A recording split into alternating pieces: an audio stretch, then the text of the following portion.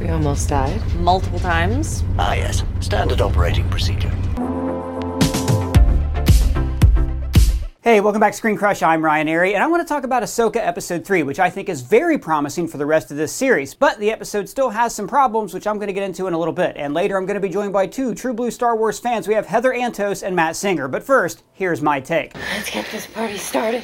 So I was a little mixed on the first two episodes of this show. I mean, they looked great. They featured characters I love, but I thought they were slow-paced and bogged down in continuity. And Rosario Dawson's AHSOKA is, at times, shall we say, sedated. She's extremely calm, even when a bomb is about to blow up. I'm not sure we have a minute. So even though I didn't think those episodes were great TV, they were fun Star Wars. Like, I just love Star Wars. Star Wars is a good time for me, even if it's like a little bit lazy and contradicts everything I loved about the original trilogy. Somehow Palpatine returned. And by the way, everybody, we have a Somehow Palpatine Returned t-shirt at our merch store, including the Hello There, The Apprentice Lives, Doug as the Child, and of course the original trilogy t-shirt. We actually designed these shirts ourselves, and the proceeds go to directly support our channel. And guys, thank you so much for watching. Oh, I love you so much. Now, even though I love Star Wars, it doesn't mean that I'm always on board with every creative decision that Lucasfilm makes. Like with the show Rebels, I never liked the premise that there were Force users in the rebellion running around right up until the events of A New Hope. When Luke shows up, it should be special, like, oh my god, a Jedi? Wow, you guys have been dead for years. Instead now it's, oh sweet, another Jedi. What, did you know Kanan and Ezra? They were just here. I mean, they fought against Sith Inquisitors and everything. So like, I was never going to be the guy who stood in line to watch Rebels Season 5. Although, I do love Thrawn, and I am so into the mystery of where he and Ezra are and who they are with. And actually, the mystery is one of the strongest aspects of this show, which I'm going to talk about later. But you gotta admit, those first two episodes were just a little bit stiff, and there's a lot of standing around in a room and talking. Like, AHSOKA is very stoic, when she's not really like that in either animated series. Remember when I reminded you about the giant wall and you said, don't worry, sis, we won't be anywhere near that. And I'd have to check, but I don't actually think that she and Sabine ever share a scene together in Rebels. So it took me a while to be won over by the new dynamic of their relationship. Like, in the first two episodes, we heard about their relationship a lot. I'm not sure she'll want to help. I don't understand why things have to be so difficult. Well, considering your history, I'd say that's expected. But in episode 3, we actually got to see their relationship grow through action in the show. Hey, hold it steady! Remember, Learn to anticipate. Now's not the time for a lesson! You're just a little rusty. Overall, I like this episode so much, and it has none of the faults of the first two. But it does have a huge weakness that I want to talk about. You see, Hey guys. Oh my god, what happened to you? Last night I went out and I saw that Ninja Turtles movie. Oh yeah, it's good. I like that movie. Good movie. I like it. It's good. Yeah, it was good. And then you know Podrick from Game of Thrones? Yeah, of course. Why, was he in the movie? No, he was at the movie. No way. Yeah, and then after we hung out and, he took me to a couple places and I had a really good time. But next thing I know, this morning I wake up in some lady's sock drawer and she's trying to put me on. I don't know why people keep doing that to me. Dude, that is the craziest story I've ever heard. So how do you feel now? Oh, I want to die. Yeah, bro, I feel you, but I never feel that bad after a big night out anymore because I started using Z-Biotics. They're the sponsor of this video. So Z-Biotic is a pre-alcohol probiotic that is actually the world's first genetically engineered probiotic. It was invented by PhD scientists to tackle rough mornings after drinking. Z-Biotics really works. Like, I have a regular subscription that brings it to my house every month. So here's how the whole thing works. When you drink, alcohol gets converted into a toxic byproduct in the gut. Now, it is this byproduct and not dehydration that's to blame for your rough next day. So Z-Biotics produces an enzyme to break that byproduct down. It is designed to work like your liver, but in your gut, where you need it the most. So you take a Z-Biotic before you start drinking, and of course, don't be an idiot, drink responsibly and get a good night's sleep. I'm not kidding about this, guys. I love Z-Biotics. I don't drink often, but when I do, it's good to know that I'm going to be able to function the next day. I should have used a Z-Biotic. You won't regret it. I highly recommend you try Z-Biotics. So go to zbiotics.com/ScreenCrush or scan the QR code on screen right now to get 15% off your first order when you use the code ScreenCrush at checkout. Z-Biotics is backed with a 100% money-back guarantee. So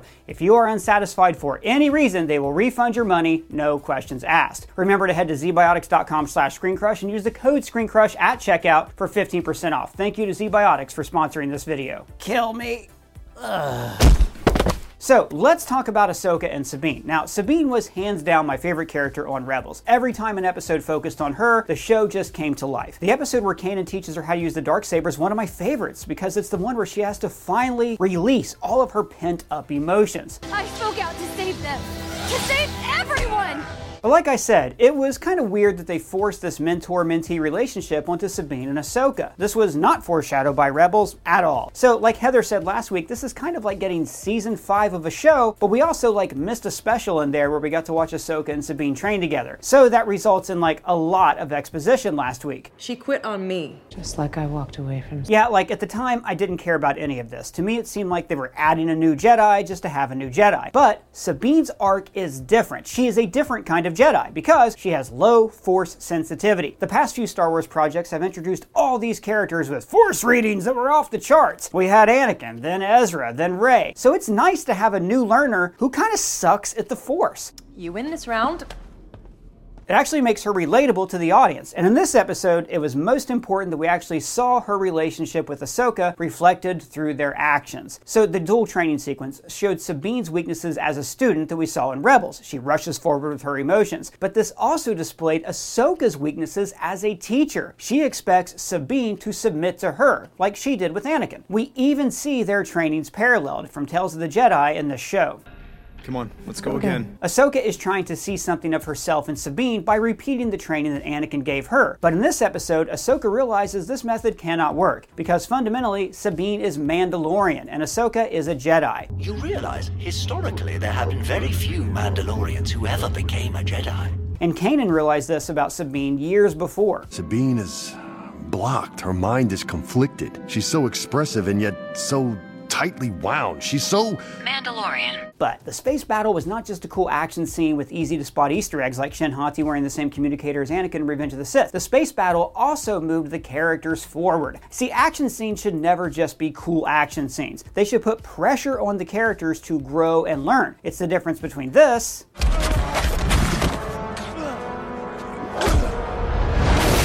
and this. So, in the space battle, the T-6 Jedi shuttle is way outgunned. I mean, these things weren't even originally designed to have weapons. They actually added them during the Clone Wars as a precaution. So, this fight forces AHSOKA to learn and grow, to be a better master. Remember, she is a first-time mentor. She refused to train Ezra, refused to train Grogu, although she did teach Ezra some sparring lessons. What are you doing? Teaching you. And in The Last Jedi, we saw that masters are often more flawed and conflicted than their students. Actually, that clip is depressing. Let's go with this one. We are what they grow beyond.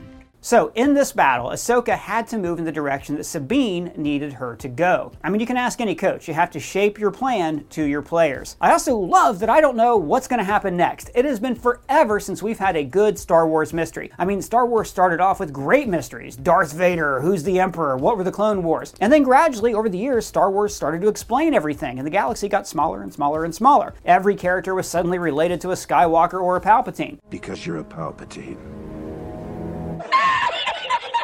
So now, the sprawling saga really just became about one family. But with the Disney Plus shows, the galaxy feels big again. There's Mandalorians, Night Sisters, another galaxy, the unknown regions, the Knights of Ren, Thrawn. We have no idea what's about to happen. Who are Baylan and Shin Hati? Where is Ezra? Who is Merrick? So much fun. And this episode had the member berries. With the blast shield down, I can't even see. Yeah, how am I supposed to fight? The spacewalk was silly, but like fun Star Wars silly. And Hu Yang is a fussy protocol droid sidekick like C-3PO, except he's also brutally honest, like if you set Kramer loose in Star Wars. Well, you're as pretty as any of them. Just need a nose job. And Hu Yang's play-it-by-the-book style perfectly contrasts to AHSOKA and Sabine and highlights just how much AHSOKA needs an apprentice that can anticipate and improvise around the needs of their missions. And AHSOKA actually cracked a smile when they had a lead on Ezra. I am very excited for where this show is going. And actually, once again, shout out to the brilliant score by Kevin Kiner.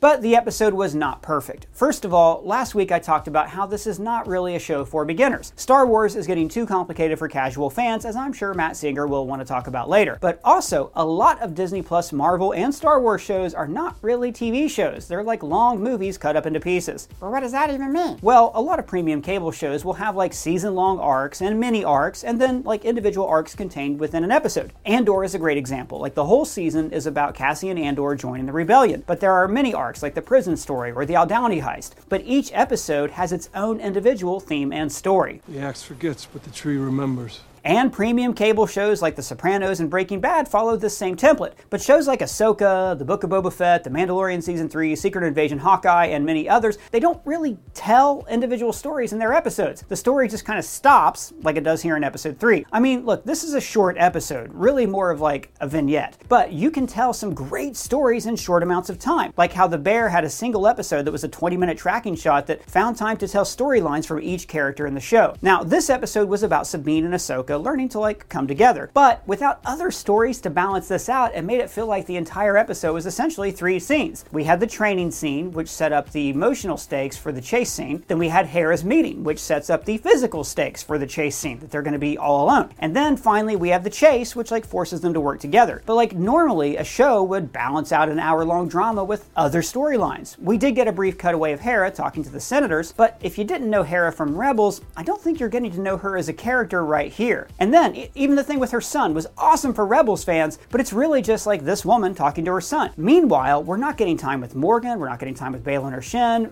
making this kind of feel like segments of a movie rather than TV episodes. But still, I loved everything we did get in the episode. I just wanted more! But that's just my thoughts. I'm thrilled to be joined here by 2 of my favorite people. We have Heather Antos, who is the Senior Group Editor of Licensing at IDW Comics and ScreenCrush Editor-in-Chief and author of the forthcoming book about Siskel and Ebert called Opposable Thumbs, Matt Singer.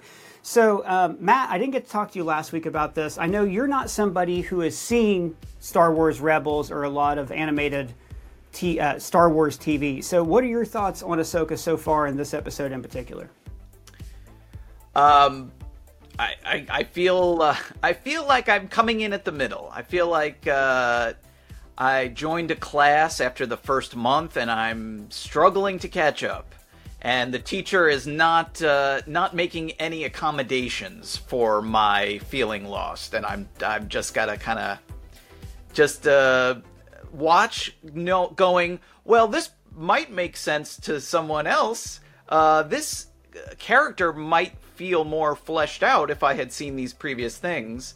It is weird, although it is happening more. It feels like it's happening more lately to like be someone who's seen every Star Wars movie, every Disney live-action Star Wars show, to have read many Star Wars comics through the years, and to be like vaguely like lost, or just feel like I don't quite understand.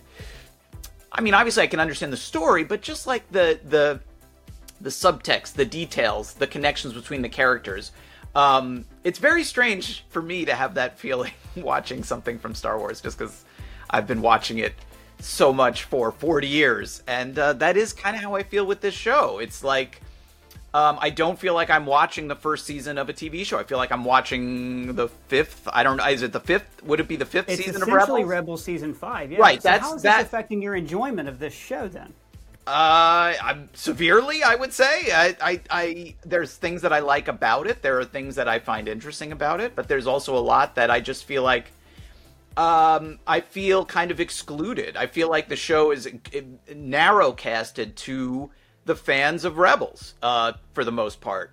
And it's funny because there's even things that I assume, and then I later find out I'm not even right about that. Like I assumed that on Rebels, Ahsoka and Sabine had this relationship as Jedi Master and Padawan. I only found out after the first couple episodes that wasn't the case. Like the show made me assume that it did. Like, so even just sort of making these assumptions, I'm incorrect. So yeah, it doesn't feel like a show that makes any concessions to someone like me who hasn't seen these previous things, which, if you have seen them and you're enjoying it, great. But from my perspective, it does feel like I'm missing, as I'm watching it, I'm missing so much, and the show doesn't seem to want to try to bring me in a lot of ways. And that's just my experience. I would say most stories, thanks for that, I'd say most stories have a fundamental goal, and that is to introduce the character's need and to make the audience empathize with that need. Are you, on a base level, are you getting that with Ahsoka, Sabine? Do you understand like what they want, and are you empathizing with that desire? The character that I most respond to on the show is Sabine, because I feel like she is the character that, is not necessarily getting the most screen time, but has the most clear motivations. Yeah, desires, you did a piece wants. on ScreenCrush.com about this, right? You did a piece. Yeah, about, I wrote a whole piece about it. I mean, right. to me, the show should almost be called Star Wars Sabine. Like it's like she's the character in that sort of traditional Star Wars role of this person who has to go on a journey and find somebody or something and wants something. Like Ahsoka, yes, I get it. She's sort of a Jedi. She's not quite a Jedi. It's not fully clear to me, but I know that she left the Order, or she doesn't do things the proper way. But like, why is she doing all this? Well, she's kind of a Jedi, and that's what Jedis do. Like, beyond that, I couldn't tell you why she's doing anything on this show, really. Like, it's just, she's the good guy, she's the Jedi, she's trying to stop the bad guys. But if you ask me, like, what is Sabine doing? Well, I can say, well, okay, she lost her friend in this, and she's convinced that if she finds this other guy who supposedly died but didn't die, that this person is also probably not dead. So she has this very clear motivation for that, and meanwhile she's, sort of had this falling out with Ahsoka over their master and student relationship, and so she's, has something to prove in that way as well. So I can sort of, like, identify with her, I'm interested in her, but yeah, Ahsoka just kind of is this very cool-looking, very tough-looking, impressive presence, but why she's doing what she's doing, how she feels about what she's doing, I could not tell you with any sort of clarity. And so, yeah, it's very strange to be watching Star Wars Ahsoka, where that title character, to me, it's like, it's not even that she's like an interesting mystery. She's just sort of this blank presence. And I do find that a little frustrating. Heather, you're not on the opposite spectrum of Matt, because Matt's familiar with Star Wars, but you and I are very, very, very deep in Star Wars lore. You created Star Wars lore at Marvel Comics. You created some of the most popular Star Wars characters in publishing. So how is Ahsoka working for you in Episode 3? Yeah, I mean, I have to agree with Matt's last point in that one of my first notes on this episode is Ahsoka is not the main character in the, and she's the title character. This is, so far, is not her story.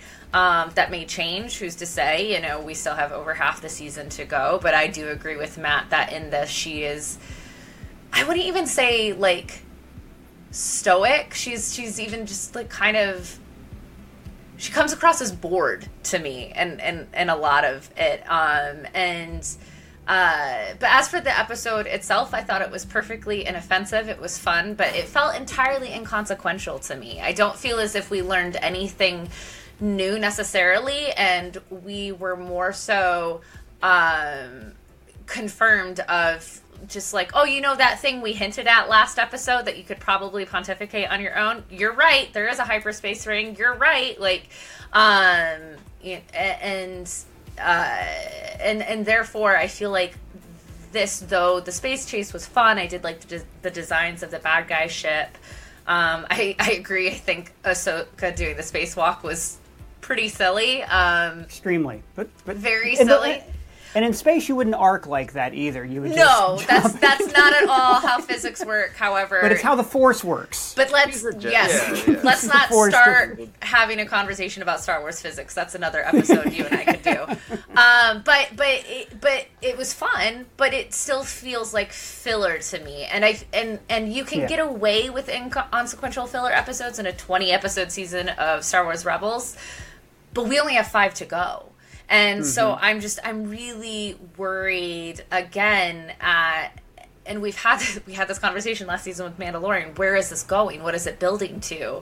Are we going to end on just, again, another giant cliffhanger for this season that didn't really amount to anything, just to lead into this, this movie, where it's all supposed to wrap up? I don't know. So yeah, I had fun this episode, but was it necessary? I don't think so. I don't know. I kind of disagree with a couple of points there, because for one thing, in this show, I do feel like we can see where it's going. They've pretty much laid out the stakes. They're trying to get to Ezra and Thrawn. So at least, unlike Mandalorian, you have a definite, we're going here. Whereas in The Mandalorian, it was like, well, are we going to go to Mandalore? Is it cursed? Oh, wait, Moff Gideon might be around, like in the second to last episode. And the one thing I really did like about this episode was it showed that relationship between master and apprentice that we just heard about in the last episode. So there was finally more showing instead of telling. And Matt, hearing Heather talk about this, I don't understand, how you could possibly be confused. It's very simple. I mean, before Luke, there was another Jedi being trained by an ex-Jedi who used giant space teleporting wheels called Purgil to take an evil guy named Thrawn, who's not in the movies but was really important in the interim between the different movies, and they went to a different galaxy somewhere, and now they're being hunted by Force witches who were also extinct, by the way, who also fathered Darth Maul. What is not to understand about that? It's clear as crystal. My worry, mistake. Ryan. I was going to say, those Force witches were not in the movies either, so... No, but they were heavily implied. I mean, look, I will say to what Heather was saying, comparing this episode or this season of the show to The Mandalorian last season, the part that I totally agree with is that it's just the idea of, like, the focus of these shows seems so... I don't know, it's just strange, where you feel like you're signing up for one show and you're handed another show, basically.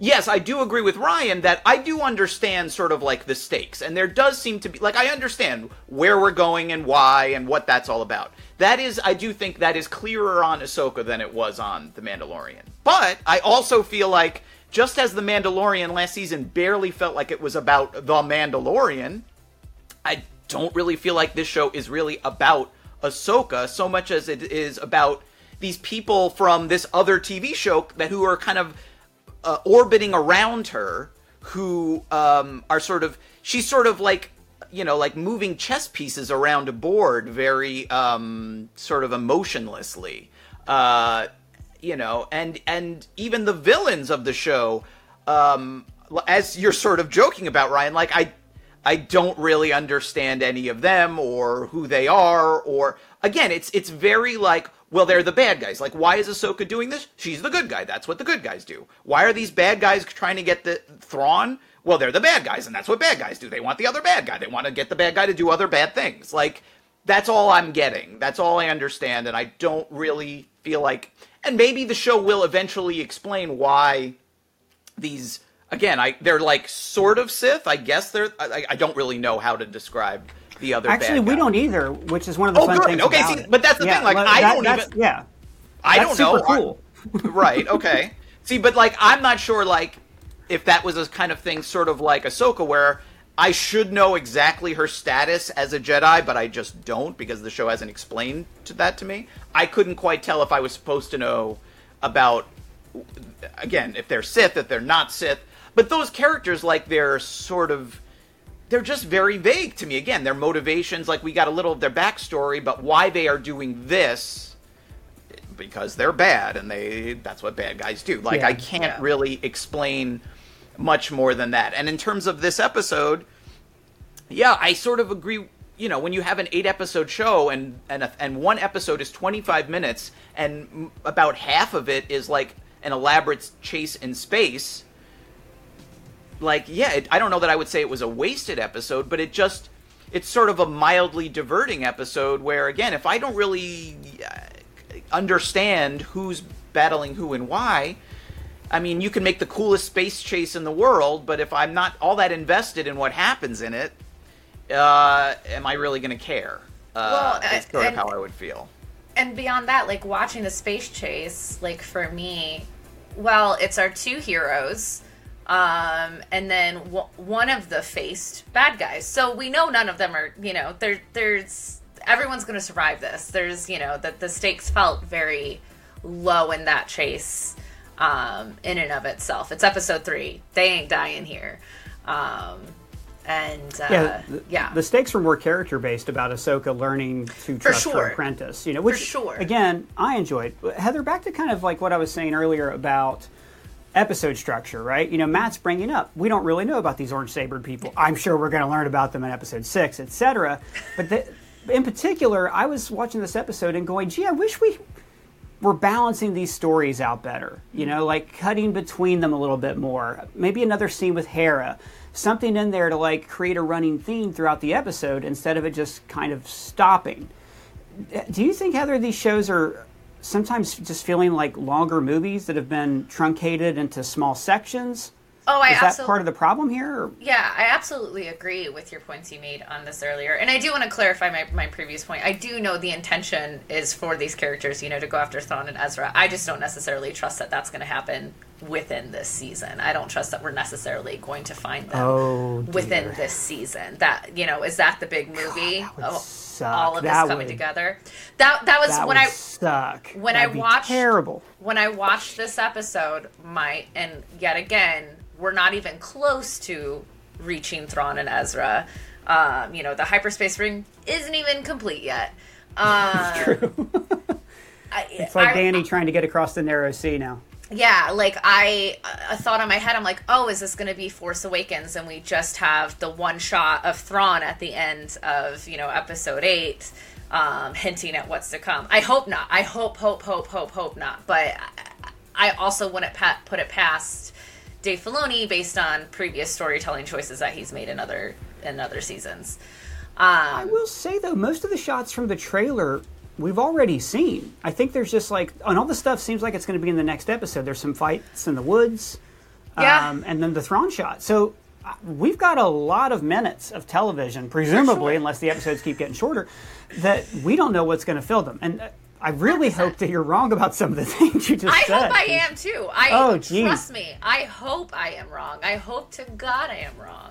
So I want to bring this over to something that's getting near and dear to all of us. Matt, you and I talked about this. I don't remember if you actually wrote a piece on it about Star Wars becoming Star Trek, right? And Heather, you currently, you're group editor at IDW. You handle Star Trek canon, which is a large, unwieldy beast to try to tame. I know at the IDW Comics, you guys have this great series that found all these different characters from 90s Trek, and you went, wait, there's 1 year where they're unaccounted for, where we can make this canon story. And, with Star Wars, there's novels, there's comics, all of it's canon. So is it going to get needlessly complicated? And can Star Wars find a niche for itself within that? Matt, what do you think? Is Star Wars becoming Star Trek? Yeah, that was something we had talked about. I haven't written anything about that, but it's something that's been on my mind watching, especially this show, where it just feels like, Star Wars I always thought of, and I love both. I love Star Wars and I love Star Trek growing up and still to this day. Same. And to me, I always thought of Star Wars as more just more mainstream and broad, broadcast, aiming for a very wide audience. They're playing, the movies are playing to the widest possible audience. And even when Star Trek was making movies, to me, it always seemed like, hey, if you want to come and see our Star Trek movie, that's great. But we are catering to our fans, and we're giving them what they want. That's always how I felt. Maybe until the J.J. Abrams movies, which felt much more like Star Wars movies in that way to me. And I love those. Well, I love 2 of those 3 movies. And I just rewatched the first. Leave it a mystery. Leave it a mystery. Okay, yeah. First and third. But I just rewatched the first one and thought, yeah, this movie is really great and it holds up, and it does feel a little like Star Wars to me. But yeah, watching this show and The Mandalorian the last season, it really does feel like things that are aimed at a very narrow audience of people who have watched that cartoon canon of Star Wars. And listening to you guys, it sounds like you're generally enjoying the show. Maybe not as much as I would have thought just based on, watching it and going, this doesn't really feel like it's catering to me at all as someone who hasn't watched a lot of Clone Wars or Rebels. But that's who it seems aimed at. It's aimed at those people who love these characters and wanted more of a conclusion to their story, or wanted to find out what happened after the show. Mm-hmm. And, if you didn't watch that show, okay, it's going to look really cool, as everything Star Wars does. But that's, it does not feel like it's making many concessions to that wider audience, even of people who watch like The Mandalorian, the first seasons, you know, at least, where I really felt like anyone could watch like The Mandalorian season 1 and just watch it, you know, like you maybe didn't even need to know the original Star Wars movie, you know, it was a Western in space. I don't know, I'm very curious to see how you make a movie for theaters that follows this, because this already feels hard, not hard to follow, but just sort of not aimed at a wide audience. Let's put it that way. So how do you make a movie that follows this that I thought was supposed to be for theaters that is presumably, based on what it must cost to make it, has some sort of concessions to an audience that maybe hasn't even seen some of these TV shows? I really, that to me seems like an enormous creative challenge. Heather, what about you? Since you've been tied into both these franchises, I don't mean to imply that being like Star Trek is a weakness. I just want to know, how does the franchise like continue and evolve in the way that Star Trek has? But Star Trek is also, like Matt said, it's a little more niche. Like our Strange New Worlds and Picard videos do nowhere near the traffic of our Star Wars videos. Yeah, I think it all comes down, if you go into the core basics of the nature of storytelling that these two different franchise uses. I mean, you know, at the end of the day, Star Wars is very traditional good versus evil fantasy. You know, they don't really give a shit about physics, as we see in this episode. You know, and that's really, you know, every single Star Wars story is good versus evil, the underdog versus, you know, the great power that be in the galaxy. And Star Trek is about exploration. It's about esoteric, you know, studies of what it means to be a human. It's a lot more philosophical, and so that in and of itself, you know, Star Trek is something you have to really sit down and think about if you're going to understand what it is they're trying to say. They're not, you know, spoon feeding you good versus evil necessarily all the time. And so that in and of itself, I think, is fundamentally, so long as Star Wars stays very good versus evil fantasy, it's gonna be more easy to grasp and pick up on. However, and we did discuss this a little bit last week, where I think Star Wars is getting itself into trouble is it is becoming too referential. It is becoming too reliant on past stories, past characters, past Easter eggs. I mean, that is my fear on the future of Star Wars is it's going to become, in order to truly understand it and enjoy it, you have to be a you or me, you know, where we consume everything. And that makes it hard to find new audiences. And this is where I'm really optimistic about the future of Star Wars, because if you look at what Lucasfilm is planning, now that they have a plan, they're going into the future and into the past. They're carving out these eras of Star Wars that theoretically you can just go to. And for the first time, Dawn of the Jedi, the High Republic novels are excellent because they take this basic idea, good guys have laser swords in space and they're fighting pirates. And as long as they do this for creators, as long as they're giving them space like out here and say, go do what you want, it's the unknown regions, do whatever you like, then I think Star Wars can succeed. But the longer they stay in this era, which I love, but the longer they stay in this era, the more bogged down it'll get in continuity, which is fine for some fans. A friend of the channel, Adam Lance Garcia, loves to say that Star Wars is a restaurant. You can order whatever you want off the menu. It's novels, it's Andor, it's this, it's that. And, you know, I'm starting to think this show is doing a great job of appealing to Rebels fans and people who wanted to see these stories told. But unfortunately, it means that some other Star Wars fans like Matt might get left in the dust. Well, guys, I'm going to wrap it up there. Heather, where can the people find you? Yeah, everyone can find me at Heather Antos on all of the things and pick up some Star Trek comics at your local comic shop. They are truly excellent. And Eisner nominated, correct, this past year? Congrats on that. And Matt Singer, where can the people find you? ScreenCrush.com and various social sites. I'm at Matt Singer. And of course, like I said before, don't forget, Matt is author of the upcoming book on Siskel and Ebert called Opposable Thumbs. Get your pre-order now. I can't wait to read it. But we want to hear from all of you. What did you think of episode 3 of Ahsoka? Let us know in the comments below or at any of us on Twitter or all the things. And if it's your first time here, hey, welcome to the channel. Please subscribe. Ring that bell for alerts. For Screen Crush, I'm Ryan Arey. And this is Business Cat. Hello.